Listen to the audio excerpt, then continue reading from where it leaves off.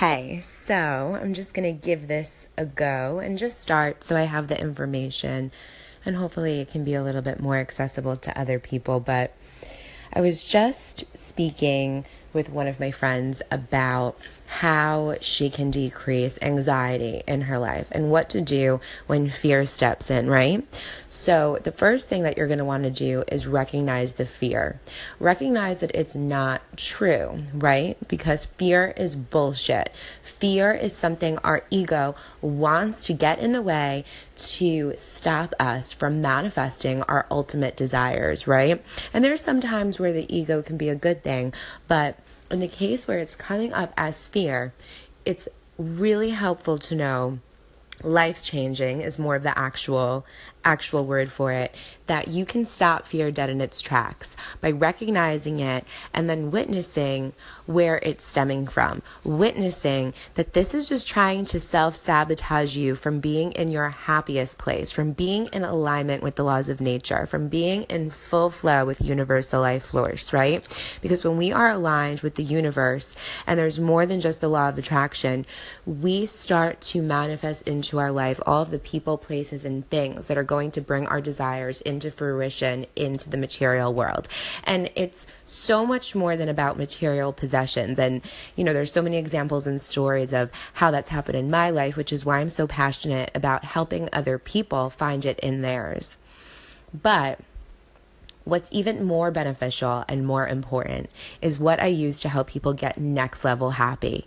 Because when we are operating from a place of our highest emotional state of health, we have our highest state of physical health.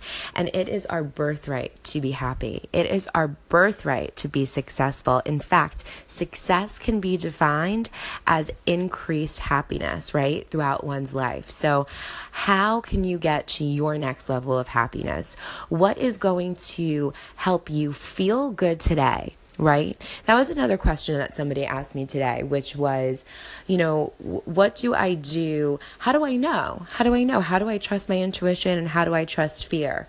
Well, how you know is because anything that does not feel good is not divine. If you feel good, you are operating from a place of alignment. You are operating from the law of love, from being one with nature. You are operating from, Deepak's, there's 7 spiritual laws of success. I highly recommend that book.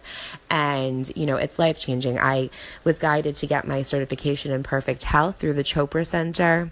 I got trained under Gabrielle Bernstein, her Spirit Junkie Level 1, after, seeking out all this information and knowledge from so many different psychics and teachers on Long Island who were teaching about this. And when I started opening up intuitively, I had so many questions, but also I was reluctant to help guide people if I wasn't completely sure of what I was doing. And this comes from a place of having sought out psychics and spiritual advice and information about, what happens when we die, why do bad things happen, all these big life questions I was asking at the age of 15, when I lost my dad, and probably before that when I lost my grandfather, but especially more so when I started opening up intuitively. I had my first white light experience about 4 years ago. It'll be 4 years in January. By the grace of God. And when I started opening up intuitively, I just decided, oh my gosh, the rest of the world needs to know about this. How can we help teach this to other people in a not scary way? Because again, going back to fear and what's scary, all of these things are created, right, by learned behavior. Dr. David Simon is amazing. He speaks a lot about this. He founded the Chopra Center with Deepak Chopra, and I wish I had been blessed to meet Dr. David Simon. Unfortunately, he passed away before I found the Chopra Center and was guided there. But how lucky are we that we're blessed with all of his research and his findings and his discoveries. And he teaches a lot about subconscious patterns, right? All of this subconscious information that gets stored in our brain. And we learn how to live, right? We learn these blueprints of life from the people around us, from our parents, from our friends. Then we go into school and we learn what's socially acceptable, what's not, right? But at what point do we ever question if Hello again, beautiful people. And I miss saying aloha. For a while, I was saying aloha to bring Hawaii everywhere. So I think I'm going to bring that back. Why? Because it feels good. It feels so good. Aloha. Oh, love it. Okay, so I'm going to take a deep breath. Do it with me. Hold it. And exhale with a sigh. Doesn't that feel good? See, like aloha, that's why it has it in there. Now, I just had to come back on here because I didn't realize that the first podcast was cut off. So, when things like this happen, what do? I don't get frustrated. I just surrender it over to the bigger plan. And I trust that everything happens exactly as it should, right? So even though I thought that it was divinely inspired, whatever I said on the first one, it just means that people needed to receive this message. So that's the intentions for this. And I left off speaking about blueprints, right?